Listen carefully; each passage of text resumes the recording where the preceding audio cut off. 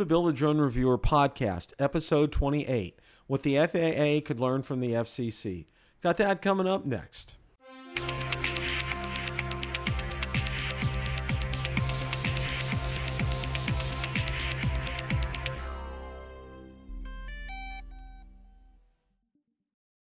Some of you are aware that I am a licensed ham radio operator. So today I thought I'd like to spend a few moments in talking about the license procedure for getting your ham radio license versus the license procedure to get your Part 107 certificate.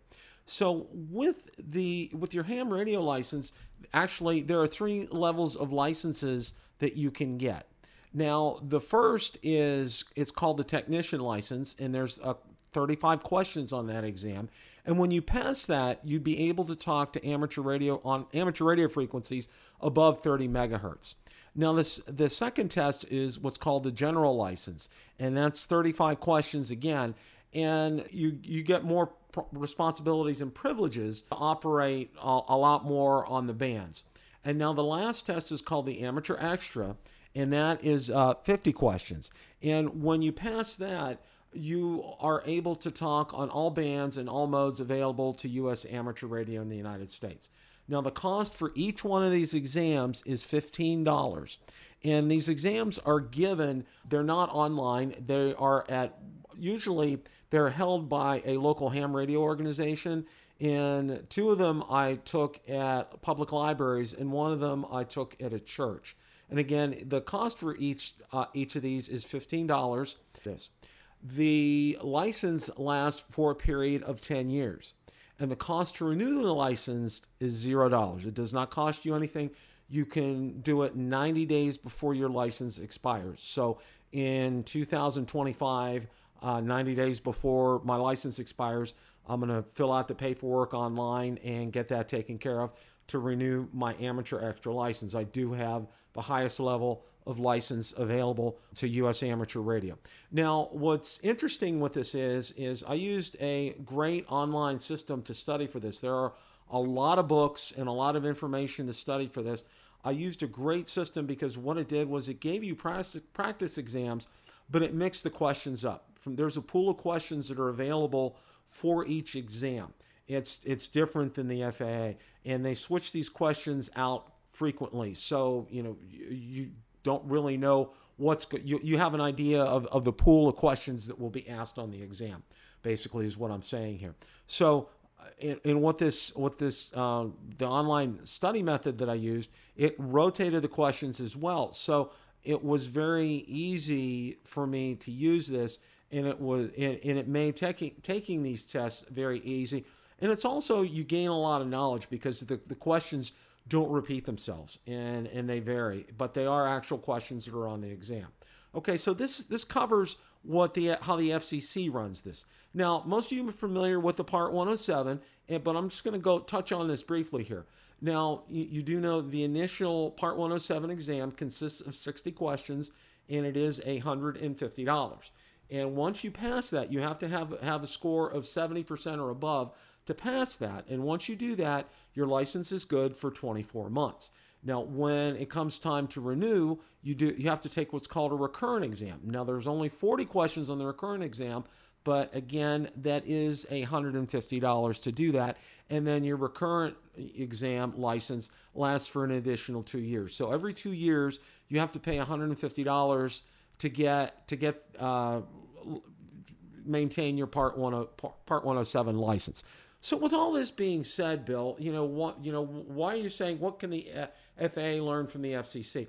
Well, I think the FCC is very organized. They've had this down pat, and they've done this for a while. A lot of people say, well, cut the FAA a little bit of slack. Well, that's true. Drones are something that are very new, within the past, let's say, 5 years or so. But one of the things I think the FAA can take to heart from the FCC is the license process for this, okay? I'm not saying cut the cost down to $15, but I'm saying, make it reasonable. $150 is a lot of money, number one. And number two, expand the period that the license is good for. Instead of 2 years, I think every 4 years would be appropriate for something like this. Now, I know, again, people are going to say, well, you're talking ham radio, and you're talking being able to fly and it could cause damage and everything. One of the things that I want to let people know about with ham radio, especially, for example, if I set an antenna up in my yard, one of the things is radiation. Radio antennas give off radio waves, and it is considered technically radiation.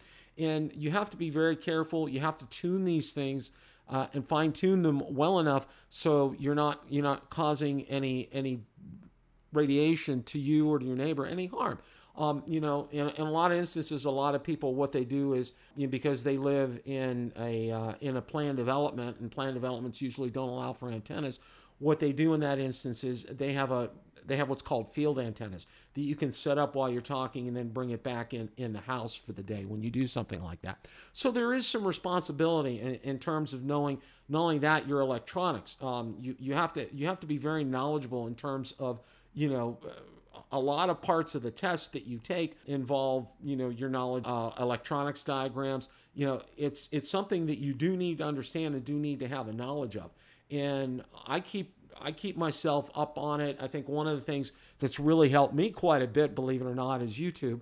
And there are some fantastic guys out there on YouTube. I mean, we have some great drone guys. There are some fantastic guys on doing ham radio. And there's several that I follow that just absolutely have it spot on and that they nail it, and it's excellent. And one of the reasons, I'm just going to backtrack here just a tad, and then we'll finish up here. One of the reasons that I got my ham radio license was because of living in the state of Florida.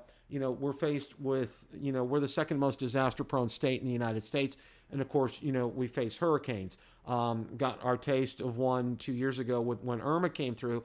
And then we were very fortunate recently with Dorian. And, our thoughts and prayers are with all those who were affected by Hurricane Dorian. It was a devastating storm. And this is why I ended up getting this, to be able to have an alternate form of communication should cell phones go down, should, landlines go down. There was a way to be able to communicate if needed to be. I am going to get back into ham radio, and I'm going to dive in with both feet because I think it's important, number one, that we have alternate communications, and number two, there's some great organizations in the local area to become a part of. One of the nice things also about ham radio is they have what's called Elmers. Now, it's not a name of a person, but what it is it's referred to as someone who has had quite a bit of experience in ham radio, helping out someone who doesn't have quite a bit of experience in ham radio. So, and I do see a lot of that on YouTube as far as the drone community, and I think that's great. So what does all this mean? What does all this boil down to, Bill?